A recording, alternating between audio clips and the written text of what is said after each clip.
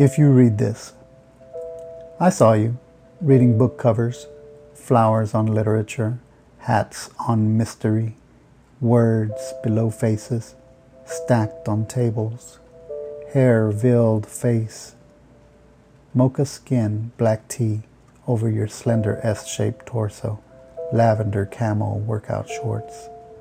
I thought of the chase. I thought myself a stalker. I thought of the Me Too movement and walked away, regretting not knowing your name, not taking a chance. The possibility of meeting my soulmate, forever girl, my partner in crime, my one and only, my love. My guts twist. Butterflies burst. Not introducing myself. A simple hi. A hello, how's your day? My name is Scared.